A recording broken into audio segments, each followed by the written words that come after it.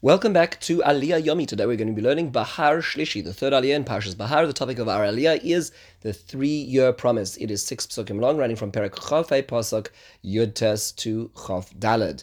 This is a very packed Aliyah. It is a very crucial Aliyah in understanding the Shemitah process, and it starts with the following. We've been told that the nation of Israel needs to keep Shemitah, and Hashem tells you that you're going to eat of the land, you're going to be filled up, and you're going to be successful. However, if you will ask, what will we eat in the 7th year? We did not plant it. There was nothing we could bring from the field. What should we eat? Hashem says a remarkable thing. I will give you my blessing in the 6th year, and it's going to make 3 years worth of produce. You're going to therefore be able to plant in the 8th year, and you'll be able to eat the old produce until the 9th year, until you're finished consuming the old produce. And this way, you will not be selling the land completely. Kili haaretz, the land belongs to me. You are residents upon it. And in all ways, there will be redemption to the earth. So we see a remarkable thing in this aliyah. It is the promise of Hashem responding to the concern of Israel. How will we feed our families? Hashem says, I will look after you. A lot of things to think about in this aliyah. Number one is, if the people don't ask, does that mean there's no promise? Their asking seems to be a lack of emunah, a lack of faith. Are the people who have a lack of faith given a greater reward than those perhaps who don't ask? That they don't ask and they're not going to have this reward? The Orach HaMakodesh says no. The way that it is being asked is the following. The way it is being asked is they say, we are keeping this mitzvah, but we want to know what to do. It's not that we are only going to keep this mitzvah once we understand. We are keeping the mitzvah. The question is how are we doing this? What's really happening? Reminds me of a very incredible holy letter, which was sent in the year 1895 to the chief rabbinate of Yerushalayim. At the time, the farmers of Petach Tikva sent a letter, and the farmers themselves signed this letter, and they said to the tzaddikim of Yerushalayim, the great leaders of Yerushalayim, they said, we're not sure what to do. At the time, there was a new evolvement halacha called the Heter Bechira, selling the land of Israel, and in order to avoid starving during the year of the Shemitah, and the previous Shemitah people had suffered terribly. Because many yeshuvim, many settlements had observed Shemitah, and many people died. And they turned to the Rabbanim Yerushalayim, and they sent a very beautiful letter. I've had the opportunity of seeing this letter, the real letter itself. Rabbi Dr. Ari Bergman has a copy of this letter, and you can read it, and they say, we are going to be keeping the year of Shemitah. If you tell us to, we're going to stop and desist despite all the danger. It's going to cost the lives of ourselves and our families, but we're going to be doing it. But you, Rabbanim, tell us what to do. Tell us what we should be doing in this, because we will do what you say. Sounds very similar to what the Orach HaMakodesh is describing this attitude towards mitzvahs. Mitzvahs are not something which get in the way of our lives. They're something which we do. And the question is sometimes as how will they work, but that's a secondary concern. Something else interesting over here. The Sforno makes a very beautiful observation over here. He asks the question, what over here is a person who is greater, a person who doesn't question Hashem or a person who questions Hashem? He points out that the person who questions Hashem will receive this blessing in disguise. That means to say that a person who does not question Hashem, who does not ask what will we eat in the 7th year, they won't get extra produce. You know what will happen? The miracle that will happen to them is the amount of grain that they have, the small amount, the regular amount in year 6, will last, and they'll eat and they'll be satisfied with less. Hashem may make it a disguised miracle. Whereas the person who questions will get the extra grain, this 3 years bounty of produce, which is better, says the Sforno. Interestingly enough, the Sforno points out that the person who has more faith receives the hidden miracle, doesn't necessitate something overt and something unusual for it to be successful. And that is the godless. In fact, Rabbi Zushya from Anaponi is quoted as having saying the following on our pasuk. He says, Biglal amirasam manoichal, because of your question of what we should eat, yesh tzorech, then that requires, so to speak, Shashem Yisbarach Yatzaves Birchosai, that he needs to give them the blessing. And if they were not to say this question, then Hashem wouldn't have to make this special trick. It would happen naturally. Hashem wants us to be that it should be natural. That's the idea, is trying to find HaKadosh Baruch Hu in the natural world, even without the questions as well. One of the questions God asked Aliyah is, why 3 years? Why are there 3 years described over here? So Rashi explains it's really about the year 6, 7, and 8. But it could be, as one version of the Torah's Kohanim suggests, that it's referring to a Shemitah Yovel combination. So it's really 2 years of lack of produce. So of course you usually are planting and sowing in the 6th year, and that'll take you over into the 7th year. It's really the 7th and therefore 8th, which is the Yovel year, which is the product. And that's what's going on over here as well. What is the Isra of Lois? You should not fully sell the land. So the most classic understanding, as Rashi quotes it, is that you should make sure that when you sell your land, you should not sell it that is going to be unredeemable at the Yovel. We'll deal with that in the coming aliyahs. However, the Sefer HaChinuch quotes another version of the Midrash Halacha, which is that it is an Isra of selling the land to a non-Jew.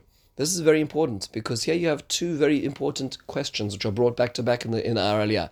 Number one is the question of how will we survive the Shemitah year? How will we survive Shvius?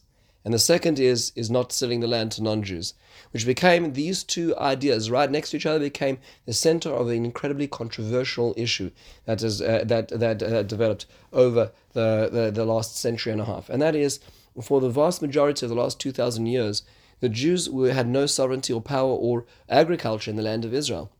There were so few Jews in Yerushalayim that Ramban, when he came to Yerushalayim from Spain, he didn't even have a minyan in Yerushalayim when he made his shul in Yerushalayim. There were pockets of Jews in Tzfat at certain points, and there was a few small aliyos of Jews who came to the city centers, to Yerushalayim, to Tzfat, to Tveria, but on the whole, there was very little agriculture. In the 18th century, in the 19th century, we started hearing a number of Sfaradim, in fact, had vineyards and a few things here and there. And they asked, what should we do on the Shemitah year? And then early on already, there was a halacha, one of the great Sfardi Gedolim, paskin, that one could sell their land to a non-Jew, and because Shemitah is d'Rabbanan, then in that case, it would be all right to sell the land to a non-Jew being cultivated by a non-Jew, and in that case, it would not be under the rubric of Shvias, thereby avoiding the concern of Shvias on that produce.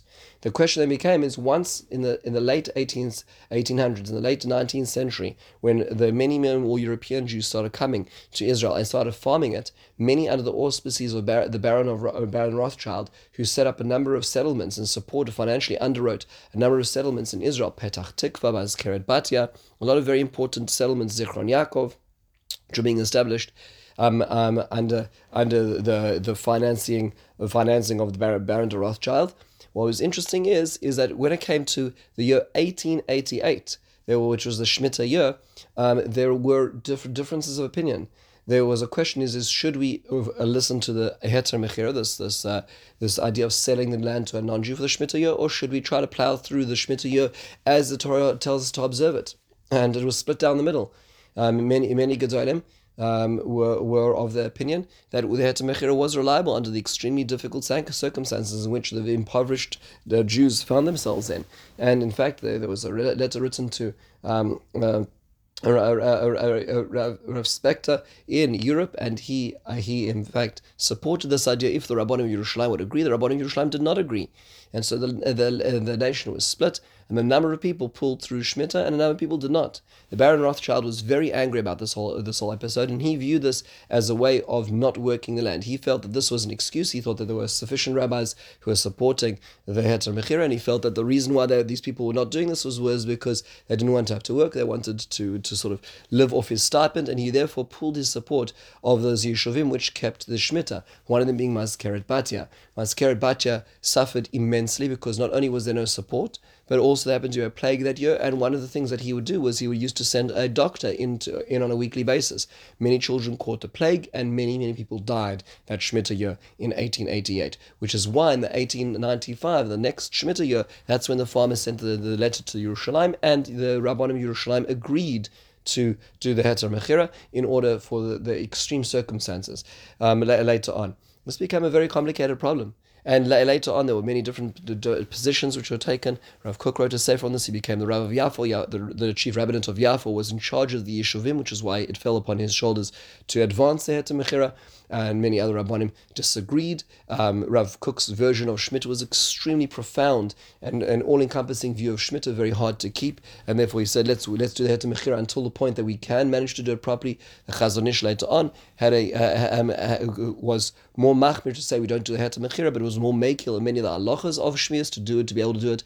Very, very fascinating. The question is how do people reconcile the whole Mazkeret Batya, the whole terrible Shemitah of 1888, with this notion that's in our Aliyah, where the Torah promises that if you are concerned about keeping Shemitah, don't worry, HaKadosh Baruch Hu says, I'll give you my blessing. It didn't happen.